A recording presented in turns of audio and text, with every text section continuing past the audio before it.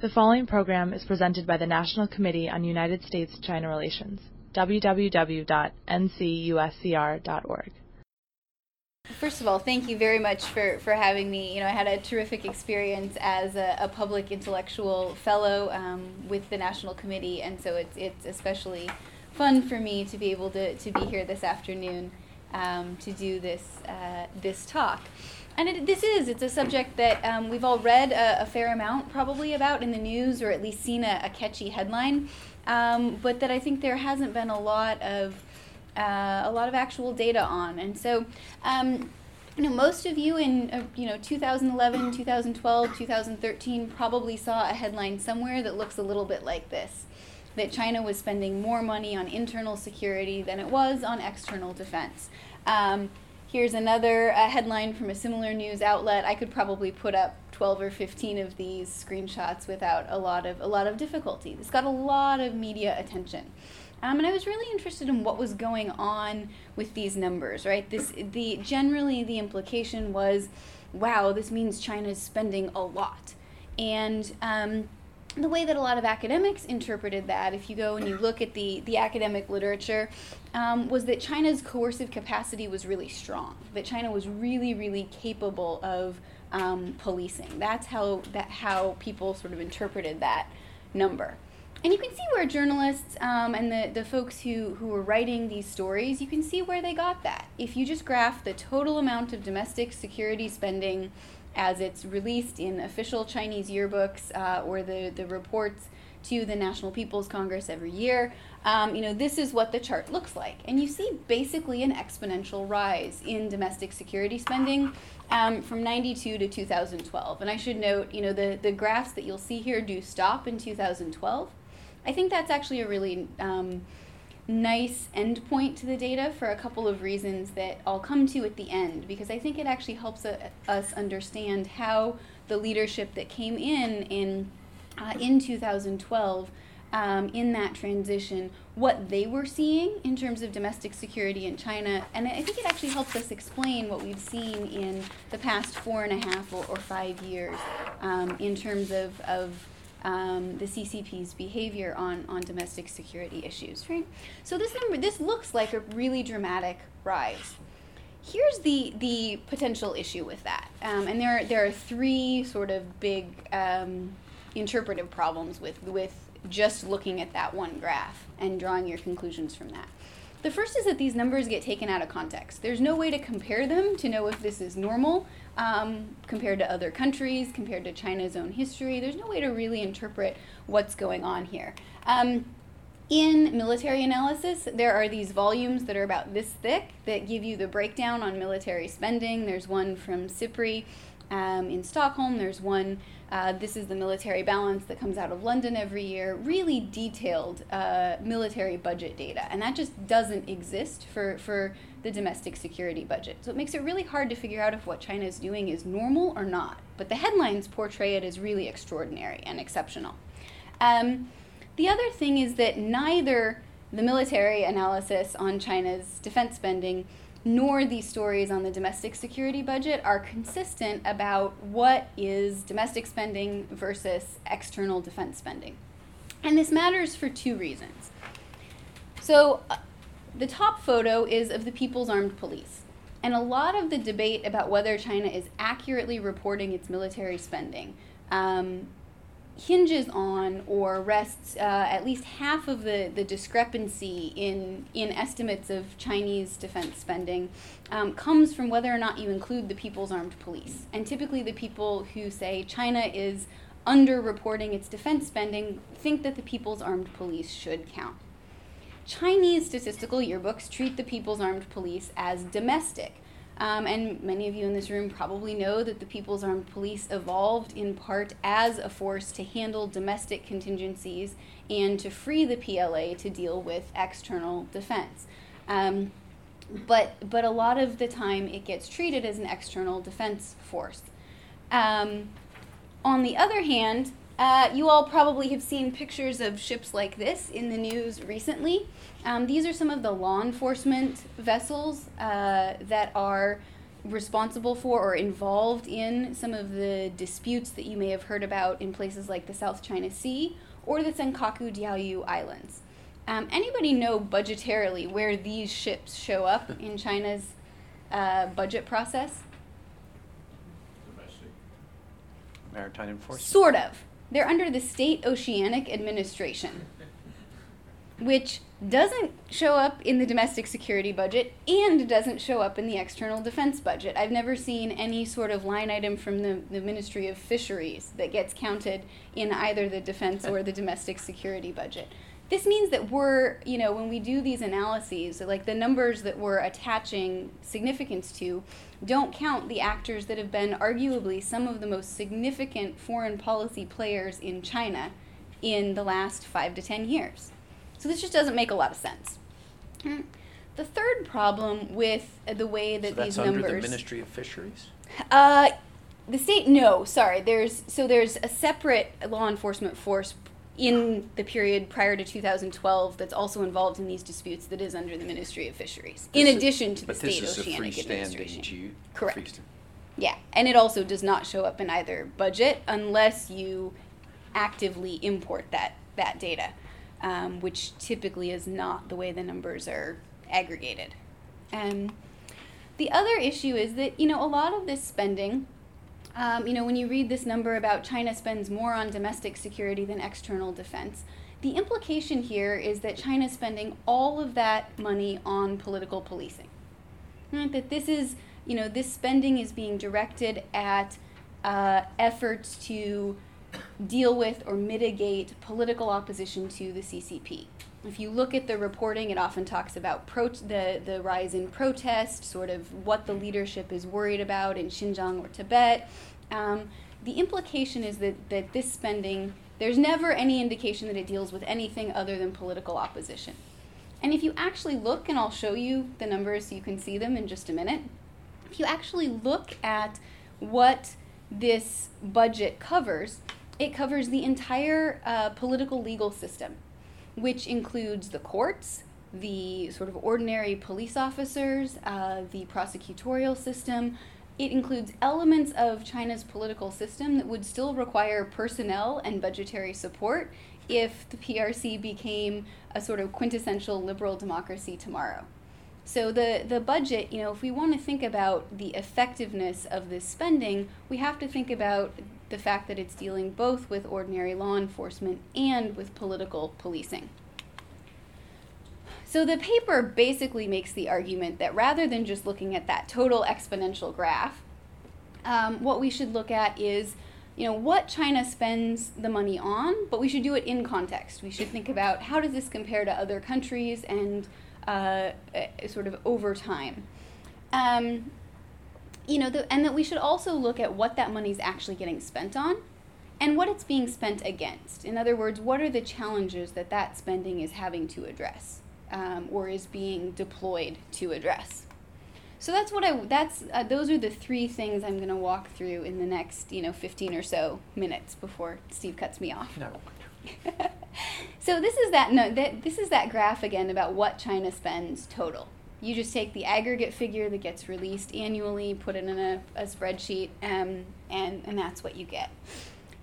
This also would suggest, most of us read these numbers and think, okay, this is increasingly important to China. But it turns out that if you look at the percent of the total expenditure or total amount budgeted, China's domestic security spending is not consuming an increasing percentage of resources. The country is not taking money away from anything else to pay for domestic security, according to the budget figures. In fact, if you graphed the entire budget in almost any category, it would look like that. The exponential rise for spending on social services would actually be a little steeper because social services, broadly defined, are consuming an increasing percentage of China's budget. And that's just not necessarily what you would assume from this sort of single category focus on the rise in domestic security. And if it was defense spending, how would the graph look? If that graph was overlaid on defense, would it look the same? It would also look sort of similarly exponential. So, and notice here also, in some ways I exaggerated the variation. This graph only goes from 0% to about 8% of the budget. So, you're talking about between 5 and 7% of the total budget of the PRC. And you can see that actually from about 2007, 2008 to 2012, precisely the period when the media was reporting these dramatic double-digit increases, that the percentage of total Chinese spending on domestic security was actually going down as a percentage of the budget. Again, this just isn't what you would assume from these super dramatic headlines. So here's what China, category-wise, what it spends on. And the million-dollar question is, do you have a way to separate political policing from law enforcement? And the answer is no. Not the way these budget statistics are categorized. You could try to do it on a local level. I've seen some analyses of a single police station's budget, but there's a lot of internal variation in China, and it's not clear that any one police station's budget would be representative. Overall, what we know is, so this graph takes out the Ministry of Public Security, which is about 60% of that spending in every year from 92 to 2012. Once you take that out, you can actually see a little more what the money is being spent on and how some of it's changed over time. So you can see that the amount spent on courts has risen slightly. The amount spent on the People's Armed Police has also risen, but the amount spent on labor and prison and labor reform has actually declined. And this is actually before the abolishment of the system, which occurred after the break point. These data only go to 2009. Sheena, it may be hard for people to read that. Could you just tell us what the lines are? Sure, sorry. Maybe in the lights in the front, Steve, I'm going to come over so by you. Easier to read that. So this I line can't here get is prison and labor reform. Here goes down to the middle there. The triangle line is the amount spent on courts. Yeah. The squares are the prosecutorial system. This is the Ministry of Justice, National Security, and then People's Armed Police. Other is this, toward the end you start getting these smaller miscellaneous categories like protection of state secrets and a few other things. So national security. What's national security? So that includes the state security budget. So that's Ministry of State Security. Yes, although the Ministry of State Security also shows up other places in the budget. This is this is explained to be the fraction of that's devoted to domestic questions. And the Ministry of Public Security, if it were on there, would be a constant? It would be relatively constant at a much higher level. Way up right. there. So this maxes out at 15%.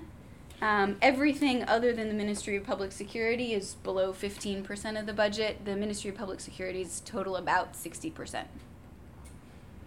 Between 58% in some years to just over 60% in the highest years. Well, the one thing that jumps out is the Wuji, the People's Armed Police, just going up astronomically. Yeah, and that's probably it's quintuple. From sort of about 1% to about 5%. Yeah. The People's Armed Police has expanded staffing and the budget. Probably also some equipment inlay there. But yes, yeah. So here's the question. Do we want to keep the lights off or on? Off? Okay. What I wanted to do was think about, if you put this in comparative perspective, what would you find? So I picked two countries that were, a liberal democracy, and if you're thinking about Russia, a sort of semi-democracy in the period that we're talking about here. I give you the the left-hand column is the defense spending, official defense budget. This is the figure for 2013. I checked it over a whole range of about 10 years, and the numbers are relatively constant. What you find here, the overall conclusions are very similar. You can see here, yes, China has spent more on internal security, that second column, than it did on external defense by about $4 billion that year. The United States spent about $526 billion on defense spending. but it spent about $155 billion on the same categories, if you counted those as one internal security budget, which in a federal democratic system is not how we do that budgeting. So it's adding up the Department of Homeland Security, portions of the Justice Department that deal with national and domestic security. It adds up state and local police department spending. And it's actually a very complicated comparison. I can get into a little more detail on how I constructed that estimate. But if anything, this is an underestimate of American spending. And then just sort of, because I thought, okay, well, what you're trying to do with this spending is to control people and territory. So let's see how this averages out per capita.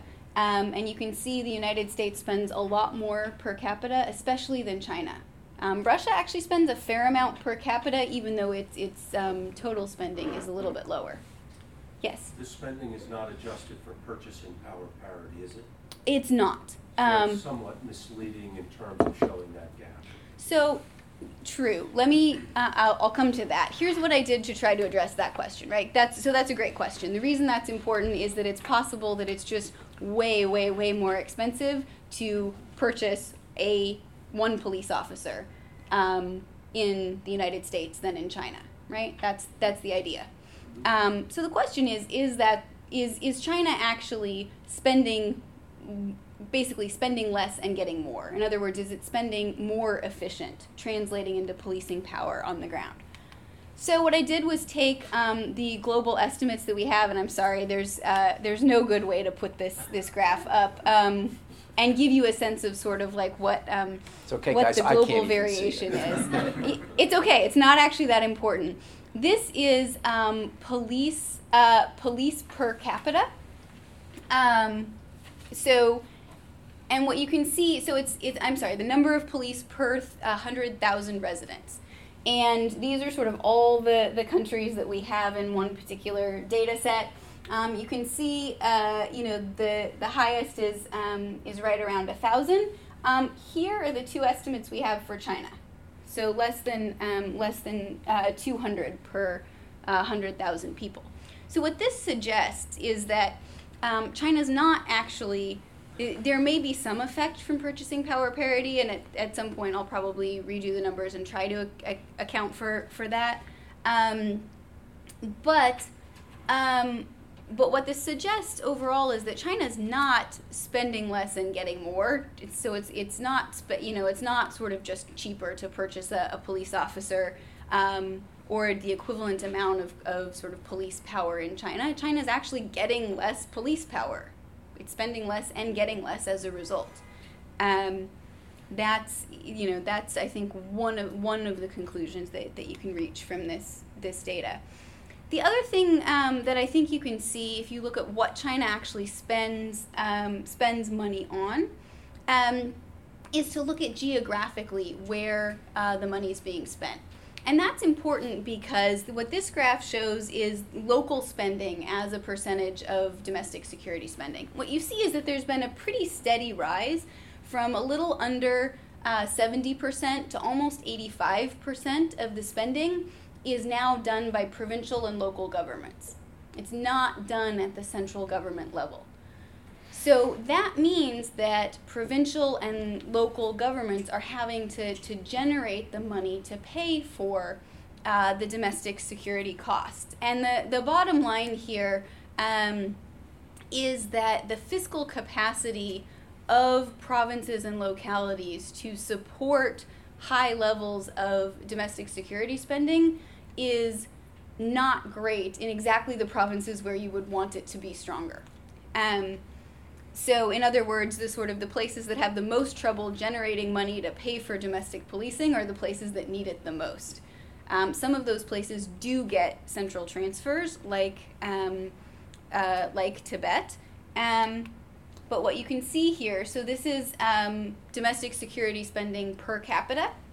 And you can see there are two graphs. This is each province. You notice there's a little bit of an increase for each province. There are big jumps in two of them. This is Tibet, and this is Beijing. Beijing makes some sense. It's where the leadership is. If you're going to spend more per capita on security, that Beijing, both as an economic and a political center, is probably not a bad place to do it. What's pretty extraordinary, though, is the amount, the per capita domestic security spending jump in Tibet. It goes through the roof starting around 2007, 2008. Those numbers really start to climb. And as we know, Tibet is not... Didn't we have the riot in Tibet in Yes. 2008? Yep, and that's probably what's going on in that graph. What's interesting is that Xinjiang, which is immediately, the box immediately to the right, doesn't show a similar increase. And so I've spent a lot of time thinking about why that is, because if you look at what's happened in Xinjiang since about 2012, which is, again, when this data ends, you've seen hiring of a rapid expansion of domestic security personnel and a lot of spending. I'll show some photos at the end of some of the recent things that are going on in Xinjiang. But I think what explains what happened here is that for that 3-year period after there was unrest in Xinjiang, a lot of the unrest was handled by People's Armed Police deployments that were actually taken from other parts of the country. So other parts of the country's domestic security budget ended up supporting the People's Armed Police personnel who were then deployed to Xinjiang. So that's part of what I think is going on that explains why you don't see a jump in Xinjiang. Now, if we could get the data through 2017, I would guess that you'd see an uptick in Xinjiang as well. But what we know about how policing and unrest were handled suggests that probably other provinces picked up the tab in the immediate term until these sort of personnel expansions could get made. Could go back for a second. Why Shanghai? Shanghai looks like it's the fourth most rapid increase in. Mm-hmm. What the happened? other part of this, so Guangdong, which is up at the top, also has a reasonable increase. I think part of, the other thing, if you throw these numbers in a regression and you look at what drives spending, wealthier provinces that can spend more tend to.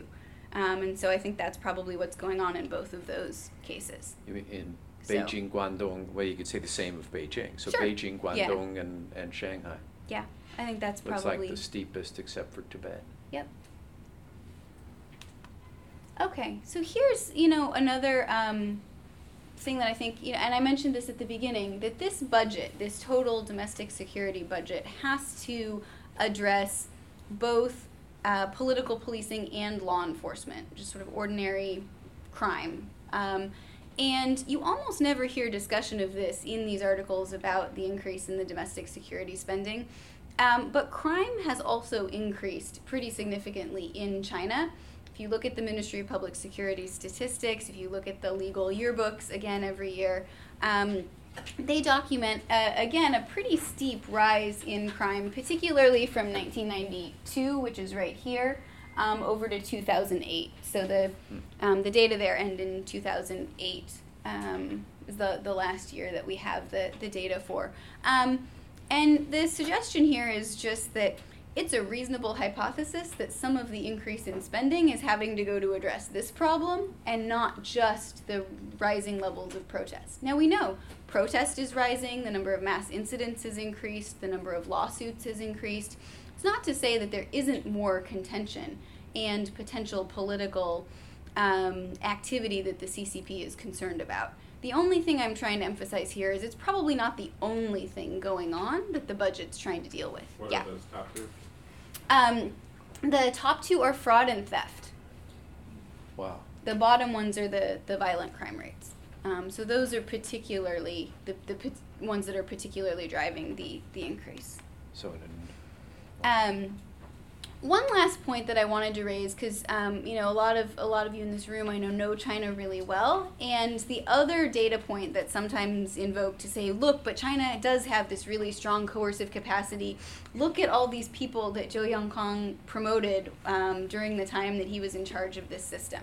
And so what this graph is taken from some work done by Carl Minzner, who's also a public intellectual fellow, and Yuhua Wang at Harvard, that looks at the percentage of provinces that have a police chief on the provincial leadership committee.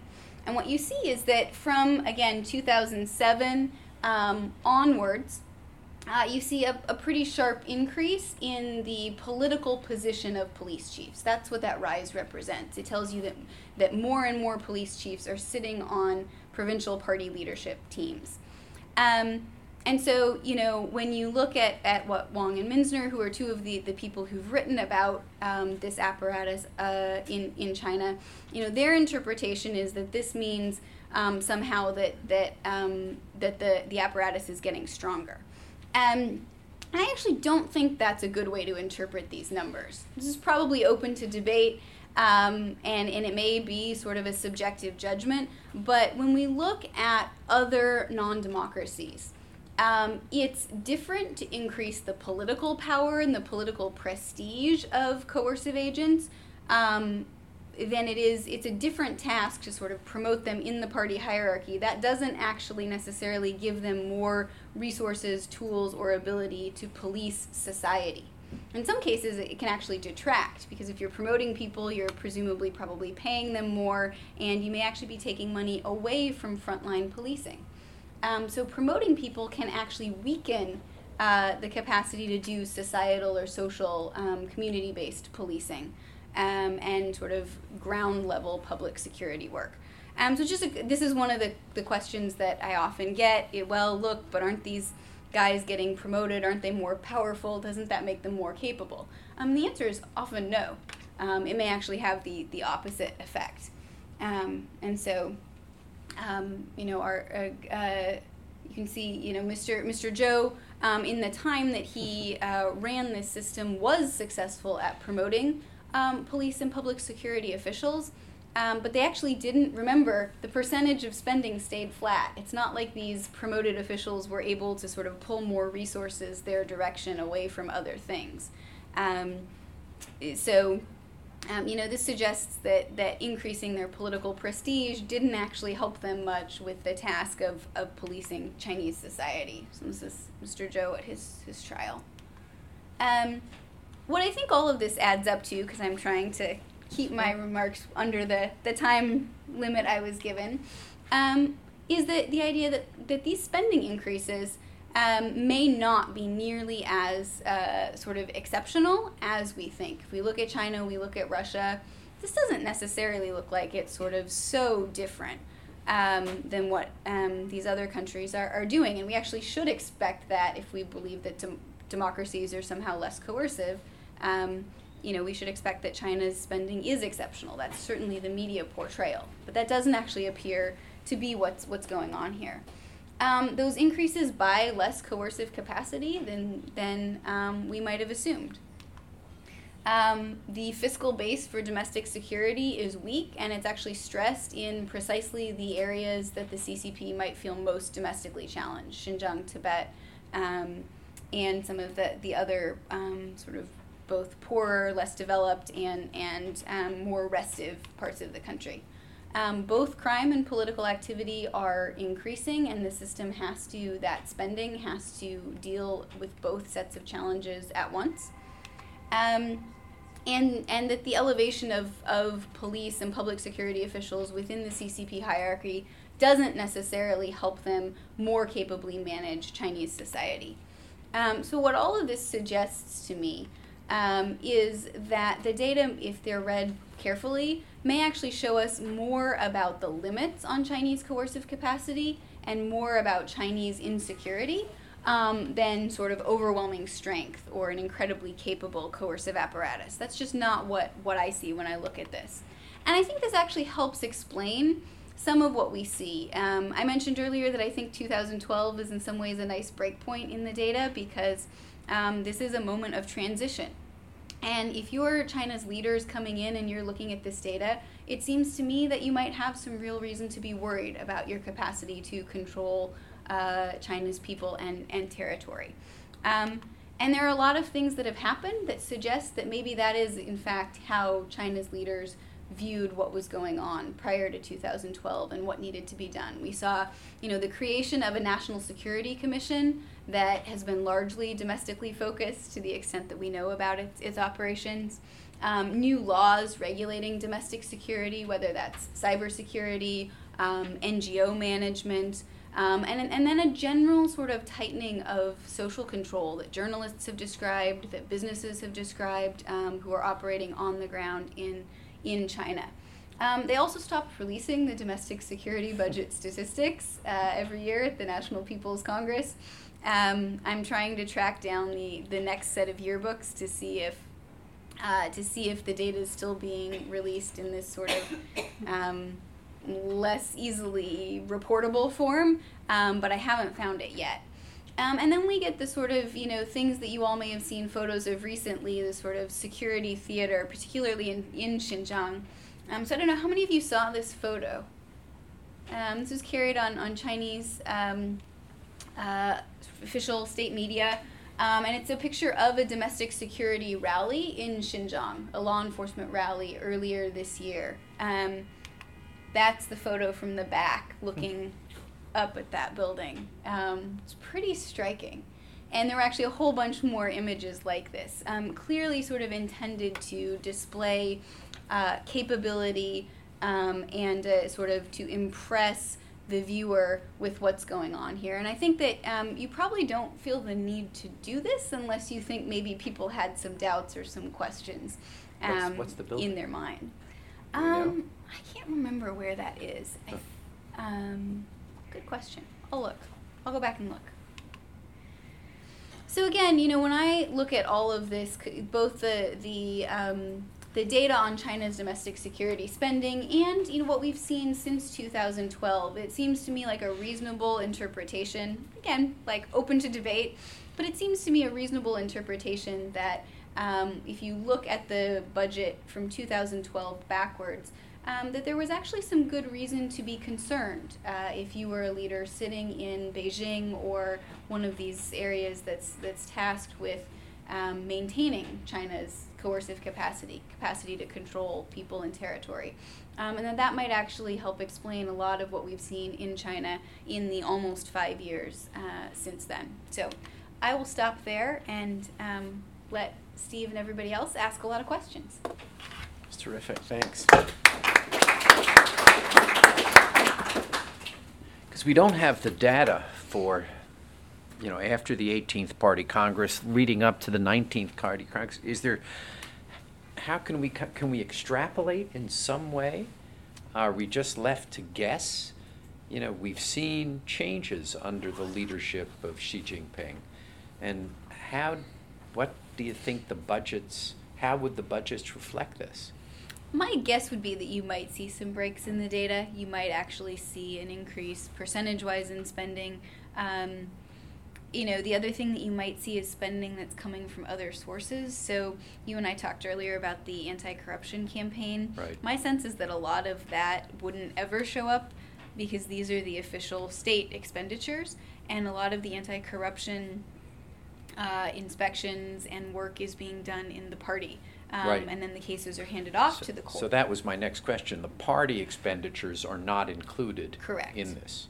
And the party expenditures are totally untransparent. Correct. Yeah. So there is no budget that's ever... If you find one, let me know. I'd love to do this exercise with it. To my knowledge, nobody had actually looked at this data from the yearbooks, which I was kind of surprised at because it is there by category. Mm-hmm. I mean, this is sort of a descriptive exercise of translating what's in the yearbooks and making a few adjustments to make sure everything's consistent. But I'd love to see the party data. My guess would be that it's complementary in some areas and sort of, adds on in others.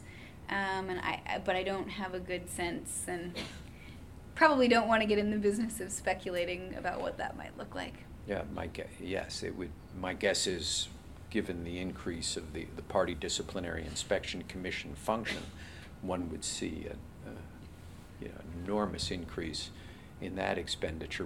One might even, I think they're borrowing people now from the Procuracy and other places, so we may actually see a slight, it may be a secondment. It may kind of be like the National Security Council in the United States. It gets all these secundees, and they never go on budget in the NSC. So maybe the Party Disciplinary Inspection Commission does the same, that they stay on the Procuracy or they stay on the Ministry of Public Security payroll, and they go in that.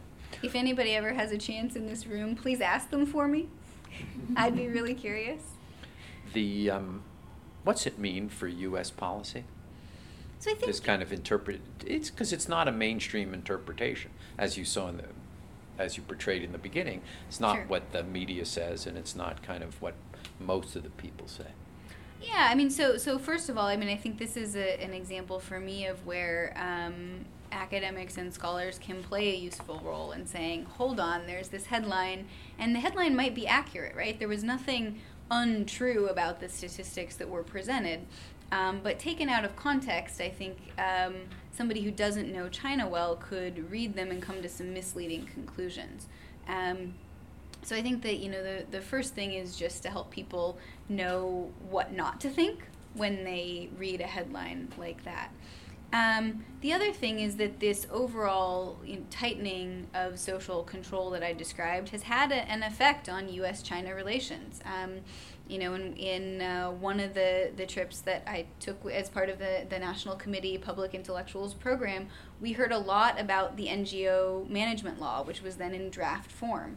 We heard about it from businesses, from universities, from NGOs that had either foreign funding or foreign NGOs that were trying to operate effectively in China.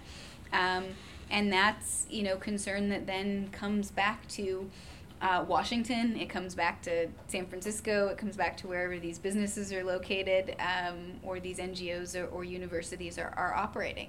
And so, it affects U.S.-China relations at the business level, at the sort of people-to-people, the educational level, and at the sort of cultural, NGO, philanthropic level. And so I think, that's part of the takeaway, that outside of the formal government structures, this may be a reaction that is limiting U.S.-China relations in one of the areas where they've been the most positive and constructive, the economic and the sort of educational exchange parts of the U.S.-China relationship. And if that's, in fact, what's happening, I think it's important to understand why that is. It may or may not be something that an external actor like the United States can change, but it'll probably, be helpful to those groups to understand where it's coming from. The fiscal constraint, obviously Tibet is not a wealthy place, Xinjiang is not wealthy, and they can't pay for either the social services or the police activity there, but the central government, the central government is willing to make those expenditures. So when you say they're fiscally limited, they're really not.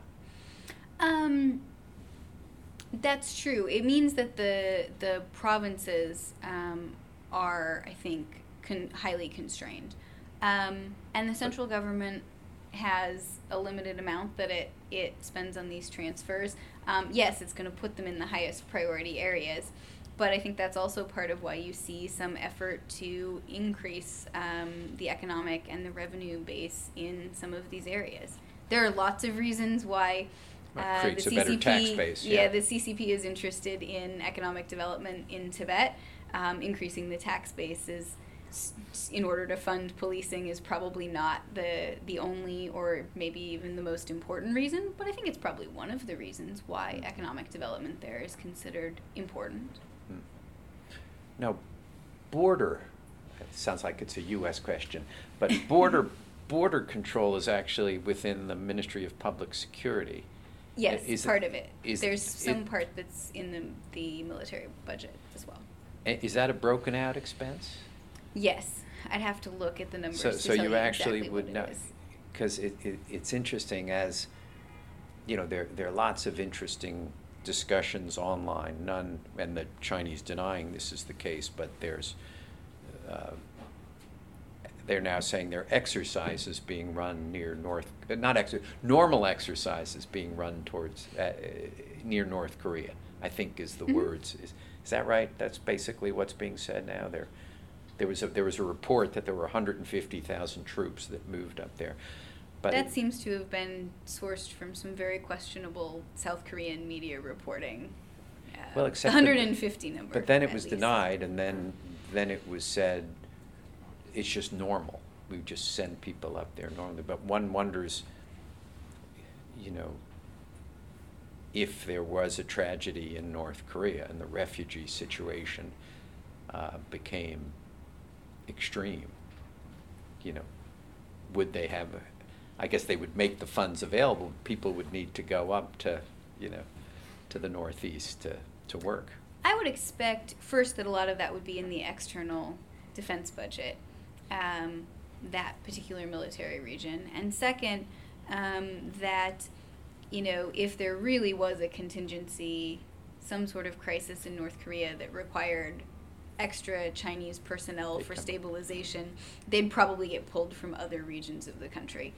So I'm not sure if it would actually show up in these statistics and it would be years right later. away. And if it did, it'd probably be a lagged effect. Mm-hmm.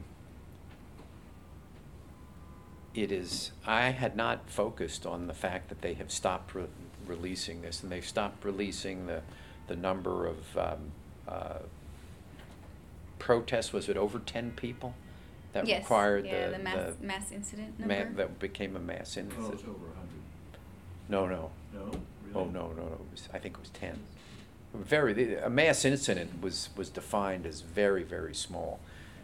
And the definitions varied, but it was never 100. It was quite low. But let me open the floor to questions. Herb. Thank you very much. Do you have any numbers or any feel for the number of prisoners, detainees, etc., who are affected by these organizations that you've described to us? That's the first question.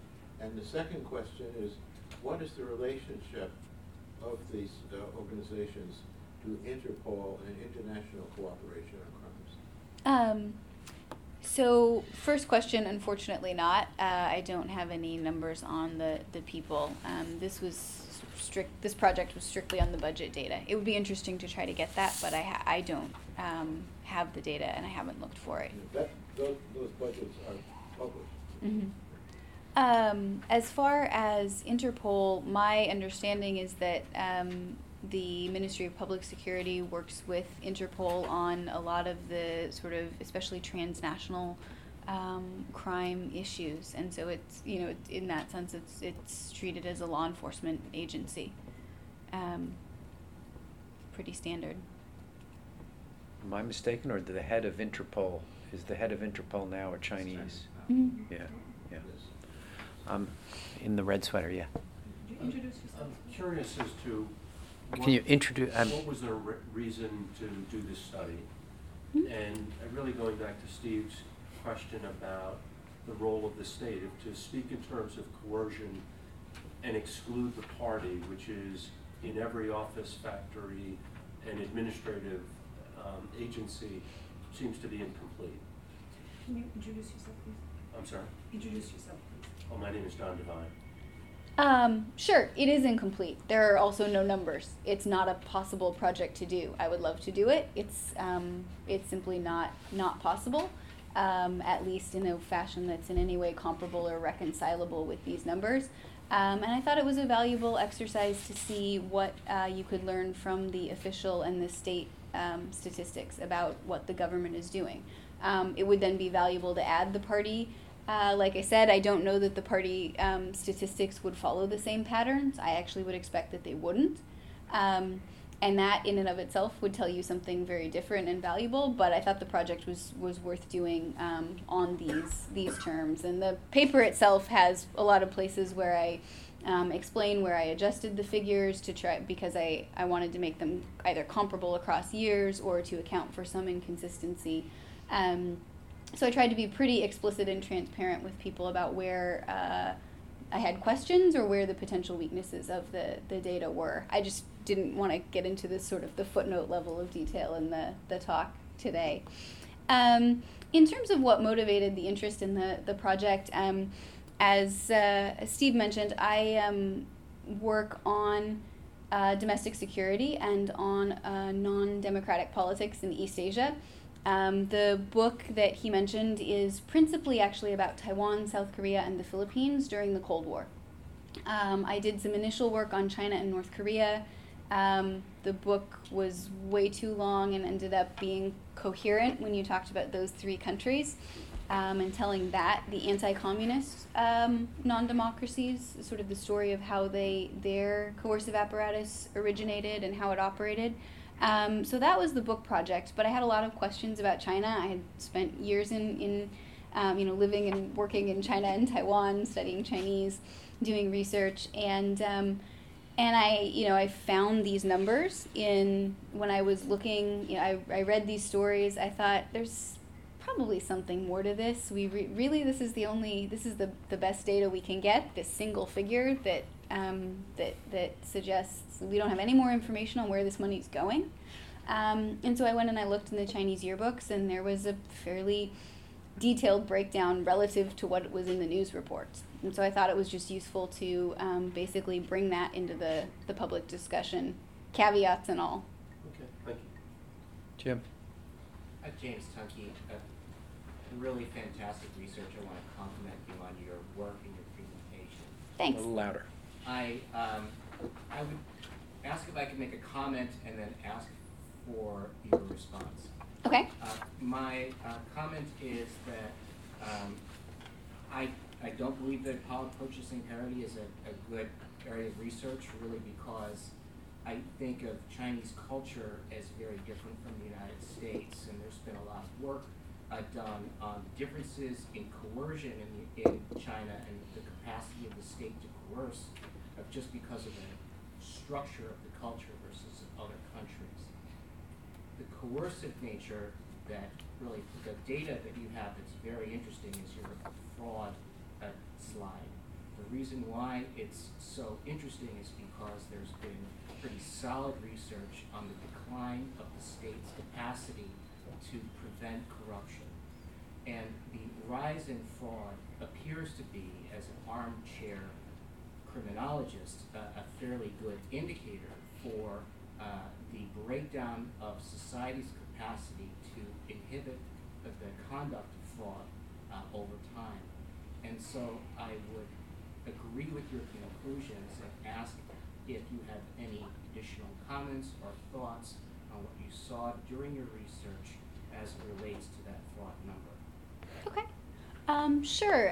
I particularly, I think one important comment about what in some ways these numbers reflect. I tend to avoid talking about culture because I'm never 100% sure what people are talking about when they use that word. But what I do think you're seeing in these numbers, which is not at all surprising, is, if you think about the changes that China experienced in this period, that they started earlier, but over the course of this period, and part of what you're seeing is the dissolution of some of the traditional Maoist era practices and mechanisms for social control. You could call those cultural, you could call those Maoist.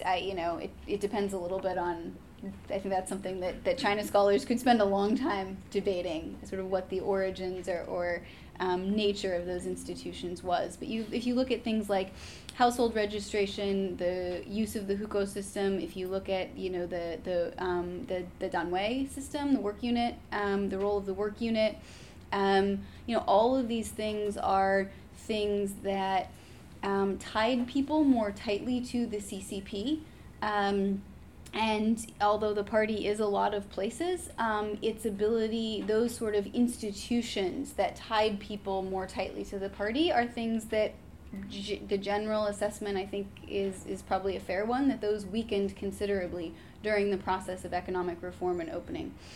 So to me, what you see here is partly an attempt by the formal apparatus of the state to compensate for, in some ways, the weakness or the weakening of party mechanisms of control, at least up until 2012. We may now be seeing a revival of the role of the party. But if you think about what's happening in the 92 to 2012 period, the traditional account is that the institutions that the party used for sort of social regulation and social management lost some of their regulatory power during this period. And so in some ways, I think this is also a story about the way that the state is compensating for that process during this period of economic reform and growth. That's probably not a direct answer, but since it was a comment rather than a question, I'm going to take the liberty to answer it somewhat, what's that word? Perpendicularly. Yes, thank you, Jan. Let's see, we've got here, then we got Chris, and then we got in the back. Go ahead. I do my private research on China, but this is the first time I'm hearing a lecture on this topic. Mm-hmm. There seem to be many other types of activities which do not commonly occur in countries outside China, such as the suppression of the Falun Gong movement and the forceful removal of organs of Falun Gong prisoners. I wonder if that kind of cost reports would come under your, within your data. And has there been anybody who has tried to compute that? And also reportedly, Ma Yun has said very proudly to the public that his company is able to provide the government any data on any criminal who wants to commit a crime, for example, a theft or a murder or some other types of crime, before it occurs, that guy goes to a big shopping mall, he can get the data. And whether or not there is this collaboration between commerce and the state, and is there any way to compute that figure? Also, censorship, which is very great, deleting people's transfer of articles on WeChat. Who is doing that? Does that appear anywhere in the budget? Also, I have heard repeatedly, under Jiang Zemin and also Hu Jintao and even under the current government, that the armed police has been used by the government to track down the Xinjiang Uyghur young people who murdered people left and right in different provinces and major cities in the interior part of China. And then when they found where they were in different villages, the armed police would be sent there at night and would surround the villages and would kill everybody and just bury them. And I've heard that rumors many times. Okay. You've got a lot of questions there. That's enough. We've heard enough of these questions. Political prisoners. We've heard enough questions. You've asked a lot. Are there any of these you want to respond to? Sure. Most of those don't. The cost you're talking about is a societal or a human cost, rather than a sort of budgetary cost that would show up in an official yearbook. So, I think that's probably the clearest answer I can give to a couple of your different questions about cost. The only other thing probably that's useful to say, two short comments. One, clearly sort of the issue of policing and coercion in China could be a book, and this would be maybe a chapter. That might be something that I work on in the future. This paper, you have a limited amount that you can do with any given paper, and so to actually try to be focused and rigorous on the budget, that's what this particular paper focused on, which is not to suggest that a lot of questions about security policy and behavior are not valuable. It's just not the sort of the particular goal of the project, which is to interrogate this particular set of data and to find out what we can learn. The last thing I'll say is there's a lot that's been written on censorship, which is partly done by the Ministry of Public Security, partly done by some other actors, but also, done as a matter of sort of corporate policy by a lot of the companies that operate and own social media platforms. So the work that I would suggest reading that has a fairly detailed chart on how the censorship process works is the article in Science magazine. It's about 10 pages long by Gary King, Margaret Pan, and Jen Pan and Margaret Roberts.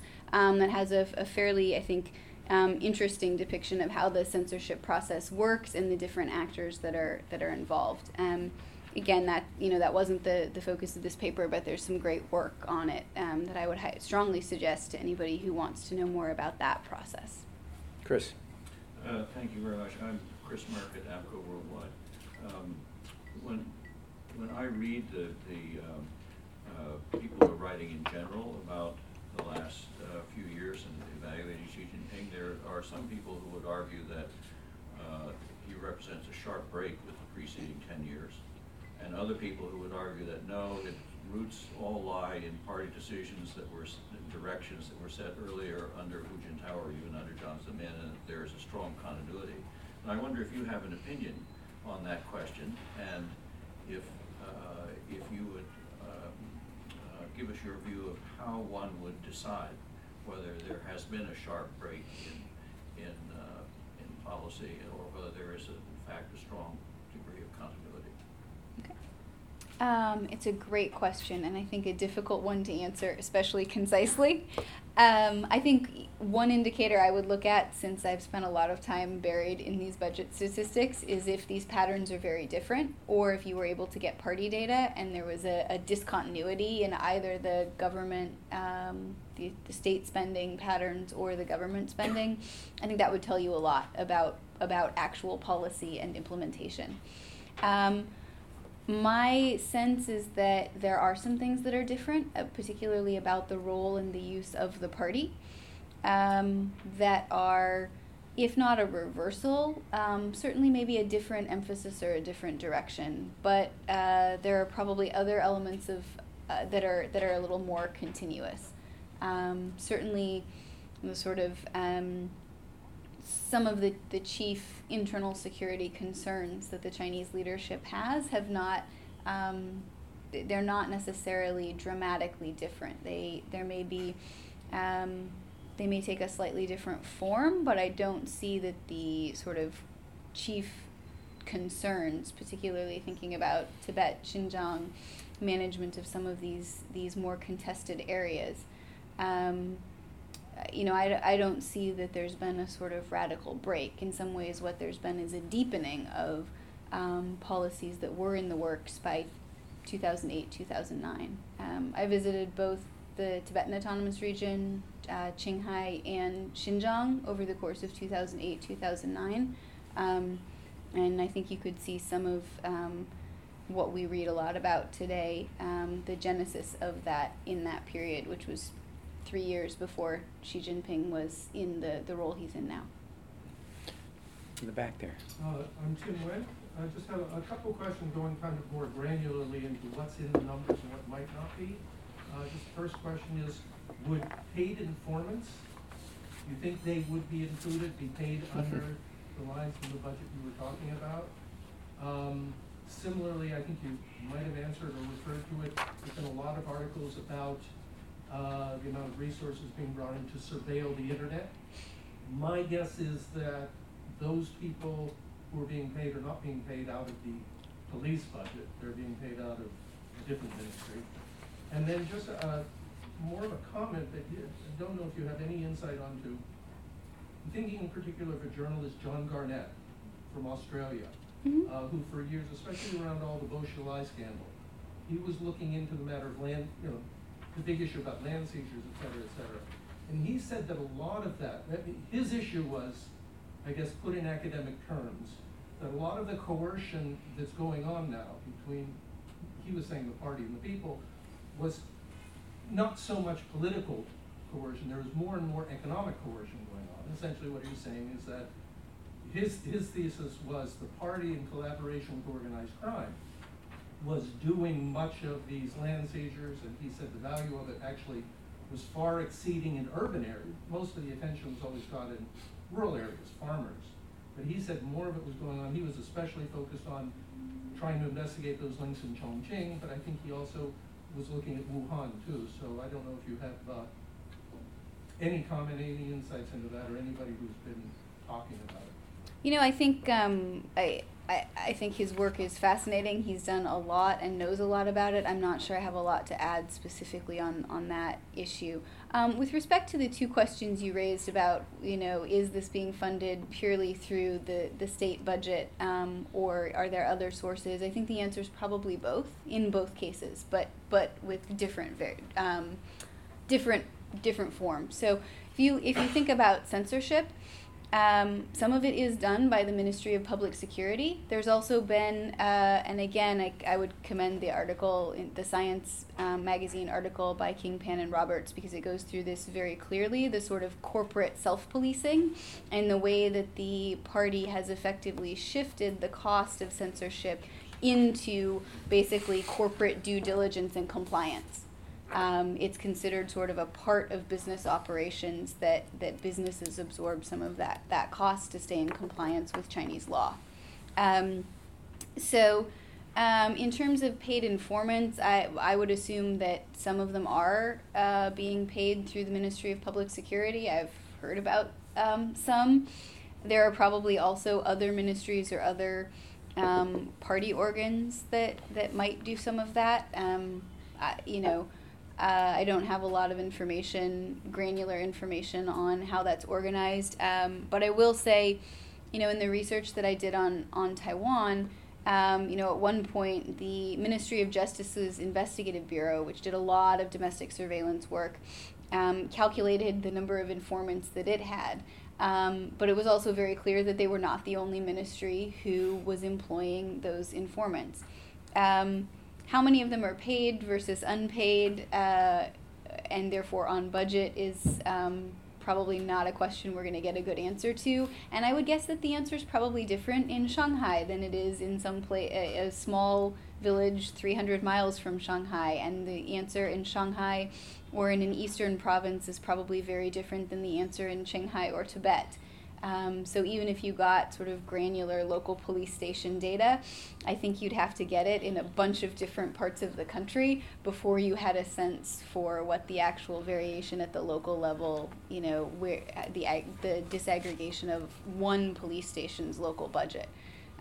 Even if you got great data on one place, I wouldn't assume that it would travel to another part of China very well. Sheena's book is available outside for those of you who want it, Dictators and Their Secret Police.